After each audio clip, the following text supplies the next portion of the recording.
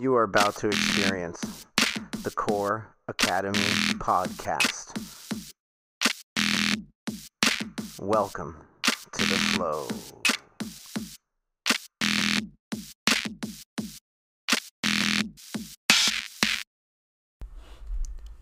What's up, everybody? Welcome to the Core Academy podcast. The next episode. That's right. That's what we're going to call it from now on. This way we don't have to get caught up in numbers. Yeah. We want to talk about concepts versus moves, or concepts versus techniques. Yeah, I think that's better put. So basically, the way I see it as a student in jiu-jitsu and somebody that's now starting to play a little bit more of a teacher role and the ability to explain it to somebody, there's sort of these two aspects. There's the concept, the idea, and then there's the actual technique that you utilize in rolling or in sparring. Okay. So there's a reason why we do some drills, because they develop concepts and moves, correct? The ability to move, right? Right. Exercise, This is the way that in which we communicate and we speak about jiu-jitsu in terms of body mechanics. Was killing several birds with one stone, right? Yeah, angles, positions, pressure points, these types of... When we drill, we're drilling for obviously mechanics. We're drilling for cardiovascular, reasons, obviously, to get you in shape, endurance, right? Constantly drilling just builds muscle memory, right? There's so many reasons that we do what we do, but a lot of the concepts that are required to understand in order to make a technique or a move work, and you guys can't see me doing air quotes, you have to be able to move properly in order to make that technique actually work, right? Right. So a concept versus a technique, what would be a good example? Let's use a scissor sweep, very basic scissor sweep, right? Cross grip on the collar, you're holding the sleeve, you're in closed guard, you open your guard, you hip out, set your knee up across the body, drop your leg to the floor so you can sweep their base, right? And you can kick your top leg and scissor their upper body. A lot of people have a hard time getting the scissor sweep off when they're actually rolling, because they don't understand the concept of angles and coming up on the elbow and using leverages, right? Right. I think this is where the biggest difference is in understanding conceptually how to execute a move. So there's a difference in rolling because it's live, because there's so many more variables involved, because there's so many more unknowns, because things are constantly changing and evolving, but I think if you understand the basic ideas behind jiu-jitsu and the basic concepts that are in them, they're going to help you to become a better player.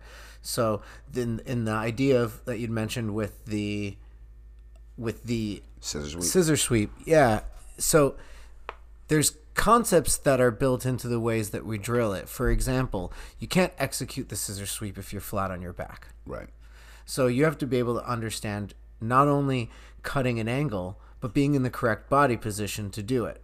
So if you understand those two concepts, they'll evolve into other aspects of jiu-jitsu. They're not just going to play into the scissor sweep. Right. Those types of things are going to be built into other moves.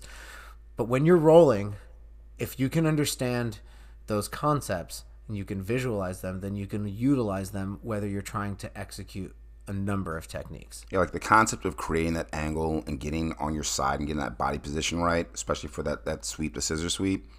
A lot of that concept understanding comes from the most simple drill that we do every day, shrimping. And the way we shrimp, heels up, hips up, top leg escapes first. Great example is, as a brown belt, when I switched teams and went to Team Pasos, I was shrimping incorrectly, and I didn't understand the concept of why we shrimp and why the top leg escapes first and this, that, the other thing. You know what I mean? To me, shrimping was a move, and it wasn't anything that had concepts behind it. I didn't understand the angles and the reasons why. So a lot of times I would get my guard passed, because I didn't understand that top leg position and the angle. And it wasn't taught to me up to that point. Right. You know? But when you began to break it down and understand the reason for why you're drilling this, why you're making it become muscle memory. I didn't break it down. It was pointed out to me. Right. Right. It was taught to me. Right. Why I was being passed and why this kept happening. Got it. You know, that's what Tony does for us. Yep. Yeah, other concepts in jiu-jitsu could be like push-pull, inside control.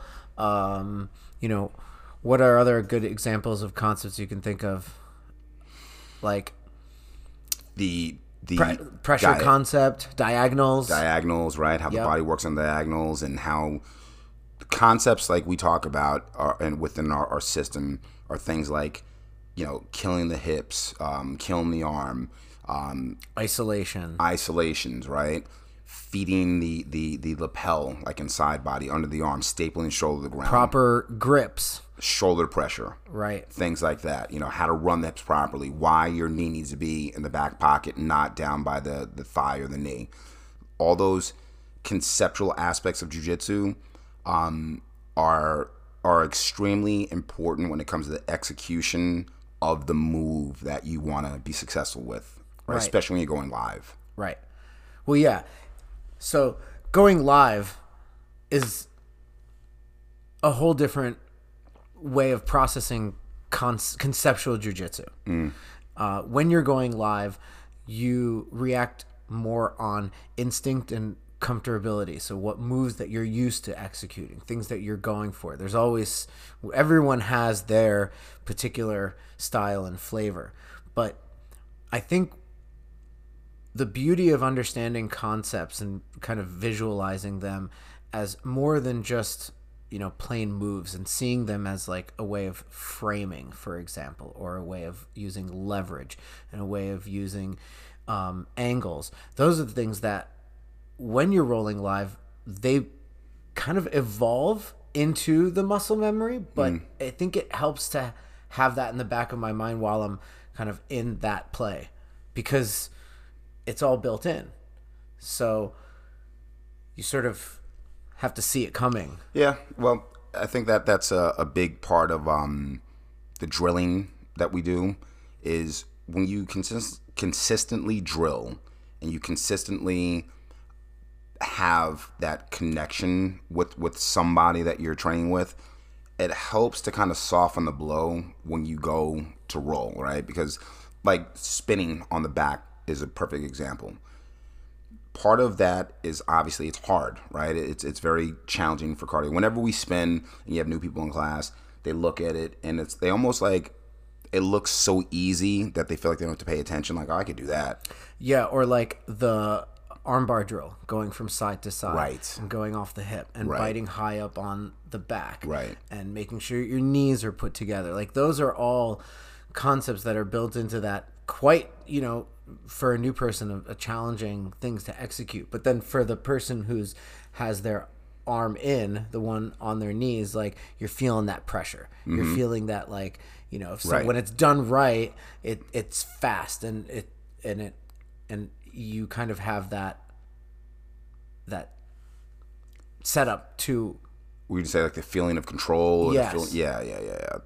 When you get the S mount on somebody and you get that position the right way, the person on the bottom wants to give you that arm because they want you off their chest. They want to be able to breathe again. They want their lungs back, right?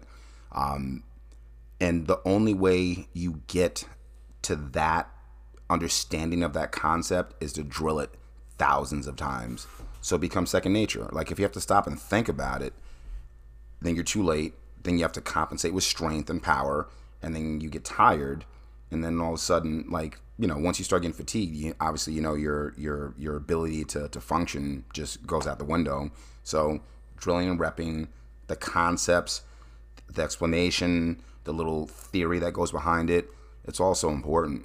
And without the concepts, without understanding, you know, body alignments and positions, it's more about like why. Well, the techniques don't really work that well. Right. Why this technique? Then they become moves. It's not a technique anymore. Now it's a move. And then people say things like, hey, the move's not working. What am I doing wrong? It's like, well, the concept of the move is wrong. That's why it's not working. Right. Yeah, and even concepts within strategy. It's Oh like, yeah, so, like our lesson last week, right. the soup choke, right? Exactly. So you often in jiu-jitsu force something to occur. If you can, if done correctly, and if the pressure is the right way and the setup is correct, more often than not, you will force your opponent to do something that's predictable. And when you say force, you don't mean necessarily use force. You No, mean I mean make them make a mistake, or you set them up. Yeah, cause and effect. Right. There's something that you're doing. It's like chess. You set it up. Yes. Yeah. Yeah. You're going to make somebody want to shrimp away in this situation. Right. And then therefore, because you know they're going to move that way, you're going to react accordingly. So understanding understanding what happens when.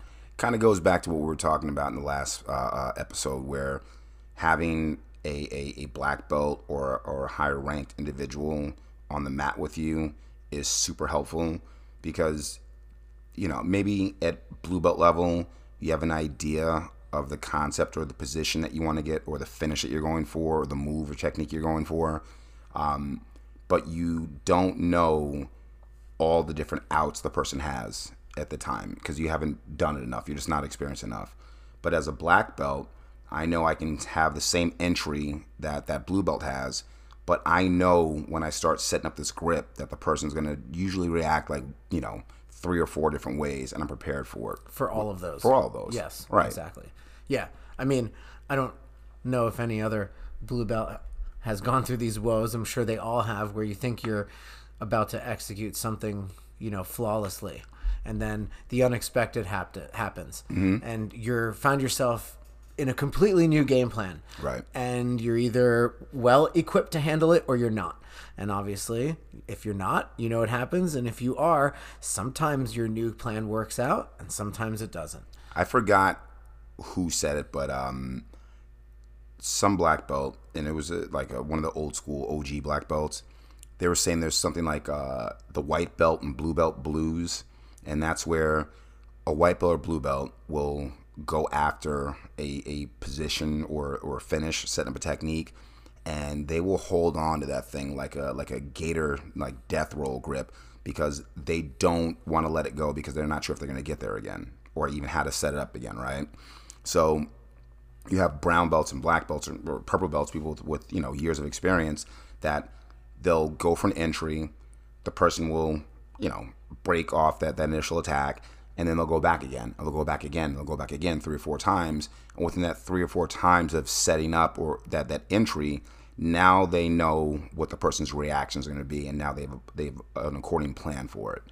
That's a major difference of time on the mat, reps and experience, versus someone that's a really athletic, highly skilled, tough blue belt. Right. It's the experience. Right. Yeah, so it's being able to kind of like predict the future. It's pretty cool. It is pretty cool. It's also pretty interesting when you start to understand how to manipulate somebody's body. As again, going back to a concept, like how to break somebody's body down, how to kill their spine, how to eliminate variables so that you can proceed with other attacks and other pins or whatnot. But the concept of angles in jiu-jitsu is another one that comes to mind a lot, and how not just creating an angle with your own body, but how you change the other person's ability to move by changing their angle. So, for example, something that comes to mind a lot is like when you have somebody in your guard, and you put in the hand grip on the collar, thumb up, right? And if you pull them down and rotate, you rotate their spine and head, therefore killing their ability to come back posture up, right? Right. So that sort of concept of changing their angle works in a number of positions, even in side control, your ability to like move their head to the side so that their spine can't move while killing their hips. Like these are all concepts that I understand intellectually. Right. It's not a move. It's not a move. Right. Yeah. It's something that I look for, and if I can execute it, and I know that it will help me out. Like there's value in understanding those concepts once you get into a match. Do you remember the side body series where we feed the gi under the armpit, right? We Yes. start applying shoulder pressure. Yes. Then we run the hips. We kill the arm. Yes. Then we go knee on belly, right? Then we kill the other arm, right? Or we post out with our arm. Now we're able to slide our leg up and then go for a very controlled mount that's really hard for someone to beat if you follow the steps, right? Yes.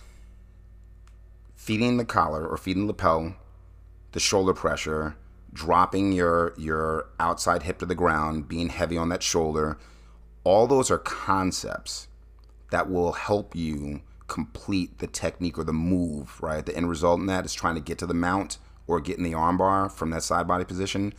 All those concepts are so important. So like you'll have students sometimes that say, Professor, every time I'm trying to feed the gi, the person turns back into me, they shrimp out and they wind up, reestablishing their guard. And I can tell you like 9 times out of 10 without even looking at them doing it, I can say, you don't have enough shoulder pressure, you haven't killed their spine, and they have the ability to move. Like right away. Right. If the issue and the problem they're having is my partner keeps being able to regain their guard from side body, right away you know that you're not killing the spine and you're not controlling the head and the shoulders. Right. You're allowing your opponent to move. Yeah. Right. Hence going back to the concept of killing the spine, running the hips and all that stuff, right? Yes. So, and I think it's a slightly deeper understanding too, because when I'm teaching glass and material, I like to explain the physical aspects of that material, like what happens to the glass while it's being heated up, what happens to it while it's cooling down.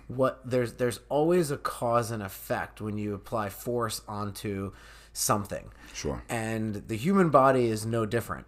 So if you understand why somebody's arm is trapped and can't move, or why they have to turn away from you instead of into you, right? Exactly. Yeah. I think that's like, and this is an interesting thing too to me, because this was not taught to me in the beginning of my jiu-jitsu.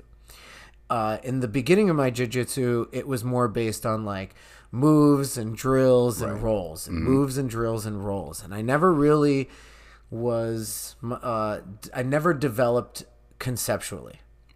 So I just sort of relied on muscle memory and drills, and then that's it.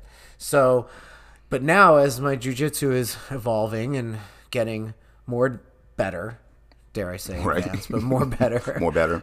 Everyone knows what you mean. I'm starting to look out for these concepts when I'm rolling. I'm starting to like really process these ideas just as much as I still rely on drilling and rolling.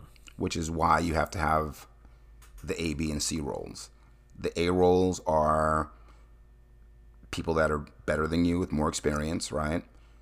The B rolls are your peers, people on the same level, right? And then you have to have the C rolls that are people that have much less experience, so you don't have to really worry about any defense. You can just apply your offense. Well, this is the greatest thing about being in the middle.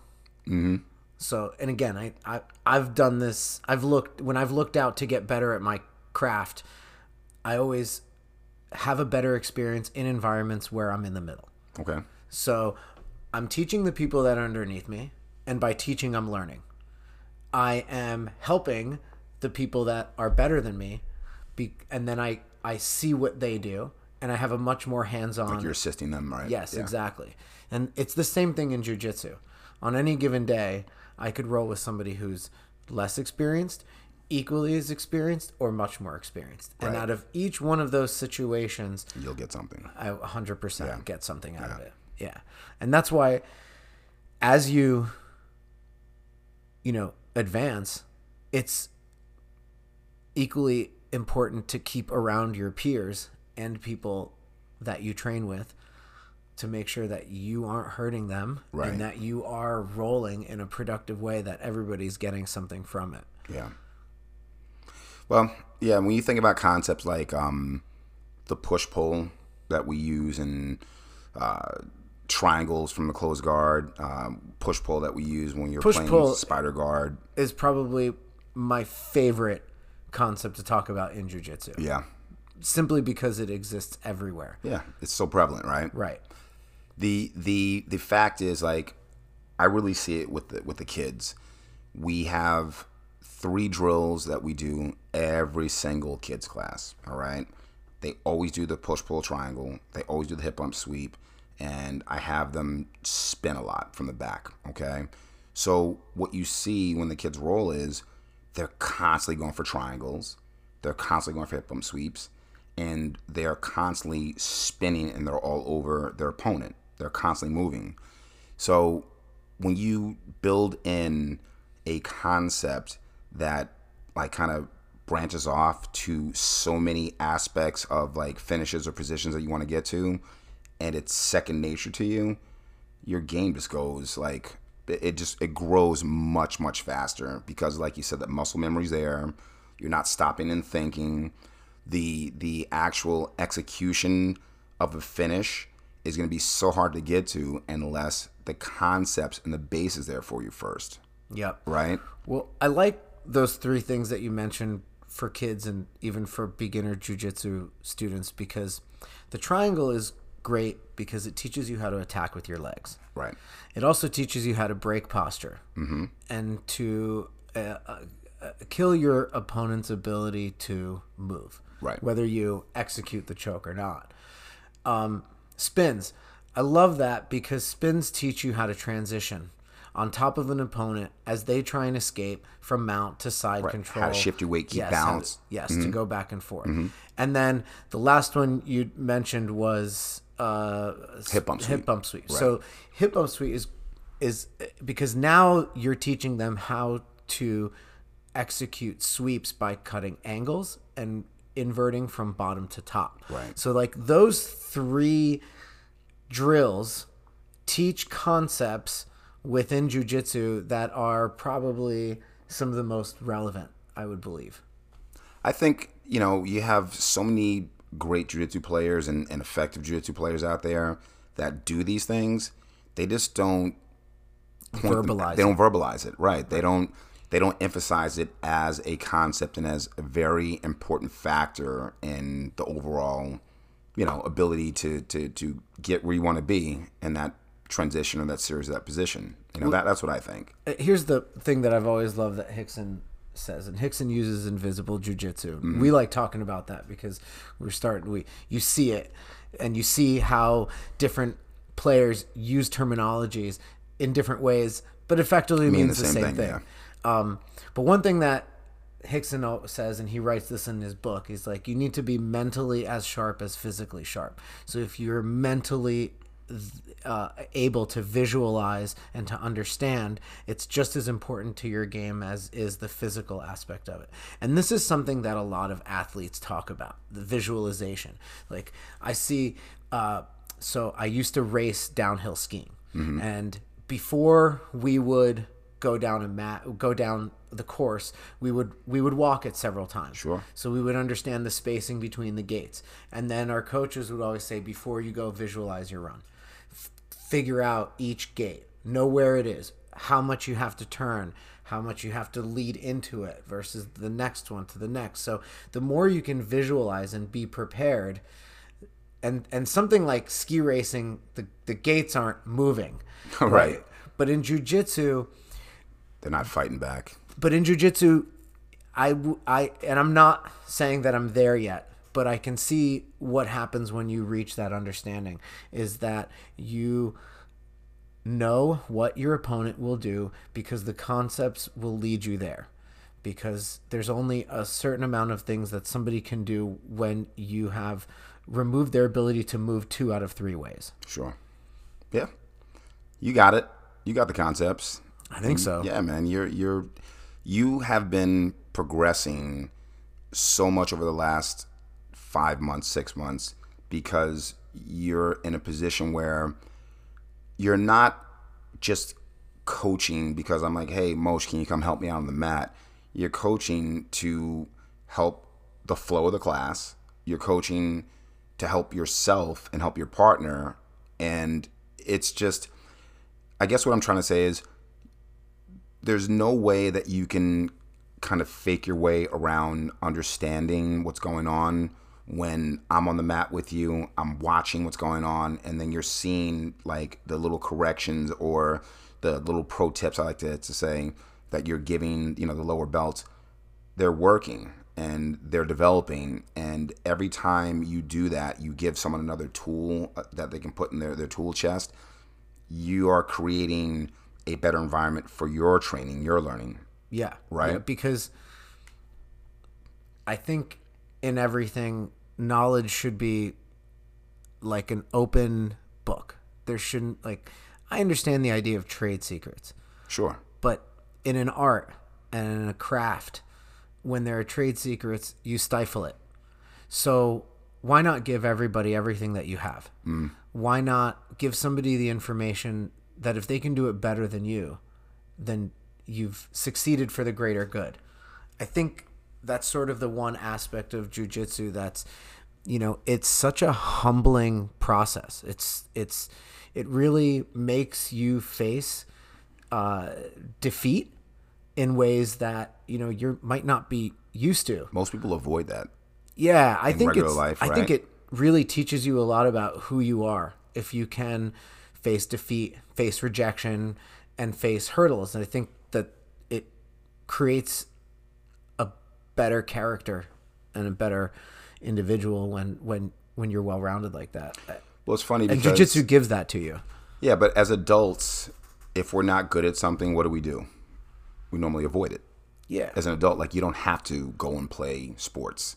But when you're a kid in school growing up, you kind of have to do some of those things, right? With the kids, I see that a lot. You always have, like, poor sportsmanship, right? You always have people, kids and adults that are sore losers. But with a child, most times they're not emotionally mature enough or capable to handle it. So they just, they'll break down, they'll cry. I don't want to do this anymore. They'll sit on the side. My favorite is when the kids are having a challenge with the technique and they ask if they can go get some water or use the bathroom. I'm like, no. To avoid doing it. Yeah, I'm like, no. Yeah. No, you get a water break when I tell you to. We take group water breaks. But as an adult, we normally avoid those things. It's just like... But this is why I really have a lot of admiration for people who do start training jiu-jitsu. As an adult? Yeah. Yeah, because whatever attracts them to it, whether it's like the interest in grappling or maybe they wrestled back in the day, but like for someone to want to train and then do it and then enjoy it for all of the things that it can give you, I love that. I respect that. I also started training when I was just about 30 years old. So, but I trained martial arts beforehand, so I kind of had a feeling of, what it would be like. But, we have we've had many people that have trained later than, about that age, and if not older than that. Sure. And for them to be able to like accept that sort of, feeling of being under pressure and trying to learn the physical and the mental part of it, it's admiring. It's funny. I've had several conversations with people coming onto the mat for the first time or inviting them onto the mat and telling them about jiu-jitsu, or someone's asking me like what jiu-jitsu is like. And I tell them, for beginners, it's tough and it helps if you're tough. And usually when I say that, people automatically think, well, I'm tough. I'm physically tough. I can take it. I'm like, no, it's not about the physical, man. It's about the mental. Because the fact that you are a legitimate tough person, like you have high tolerance for pain, or you don't give up easy, or, you have fighting spirit, that's all great. And it's going to help you. But in the beginning, you're going to get tapped. Oh, yeah. You're going to get choked. You're going to get armbarred. You're going to get smashed up, right? Especially if you come in with that tough guy attitude, right? If you're getting on the mat as a new person and then you start doing some drills with some resistance, or you start to roll, the tough guys usually go at you really hard. And then what do you have to do? You got to turn it up, and then you go at them hard. Then what happens is a lot of times they quit. Right? They quit. So I tell people, I'm like, yeah, being physically tough is great, but being mentally tough and being able to eat big, giant slices of humble pie are going to help you out the most in the beginning of jiu-jitsu. If you're the type of person that wants instant gratification and wants, to be good at something really fast, jiu-jitsu ain't for you. Agreed. 9 out of 10 people are not going to come in there and be like the sunshine. But I would, in closing, urge everybody to keep their mental game sharp and study. Understand it's a process. Yeah. Right? And to be good at anything, you have to be bad at it first. Right. Yeah. Well, anything else to say? There's always something to say. Yeah. And we'll continue. We will. But this was great. I think I really like having these types of conversations within jiu-jitsu because you're able to talk about this thing and you don't have to work it out on a mat. And it sort of keeps that mental aspect sharp so that when you are rolling, it's there and you've discussed it. And by discussing it, you're giving yourself more understanding. Well, you know what's awesome? Every time we record a podcast, I find that the next few classes I teach are so much better, just mentally, like because we're discussing jiu-jitsu at a level that you need to have some understanding. Like the podcast, it's obviously our audience probably are people that are into jiu-jitsu. They're not going to just scroll by and be like, oh, jiu-jitsu, and start listening to it if they're not into jiu-jitsu. But when we're sitting here and we're talking about these concepts and people that don't train with us may not understand exactly what we're talking about, but we're trying to verbalize it in such a way that you can get it and you can start looking for those things wherever you train on the mat. Right. Or you can start to see them when you're watching matches online. Sure. Doing I case think studies, that's sort of another aspect of it is that the more discussions I have and the more that I listen to high-level jiu-jitsu practitioners talk online and in other podcasts, I start to really understand it when I watch it and when I execute it. And again, like having these conversations is very much like going to class. Sure. We're teaching each other. I'm learning from you. You're learning from my experiences and as a student giving you that feedback, right? Yeah. So, and that honest feedback. Sure. So, I mean, again, like there are so many ways in which you can sharpen your game. And I think being sharp mentally yeah. is important. And by listening to these podcasts and contributing to our comments and engaging with us, it will also give us some information on what you guys want to hear. I think that was good, man. I think we achieved our mat chat for the day. Yeah. Well, thanks, guys, for listening to the Core Academy podcast. Check us out online at coreacademybjj.com and on Instagram at coreacademybjj. And my name is Moshe. I'm Brandon. And thanks for tuning in. Later.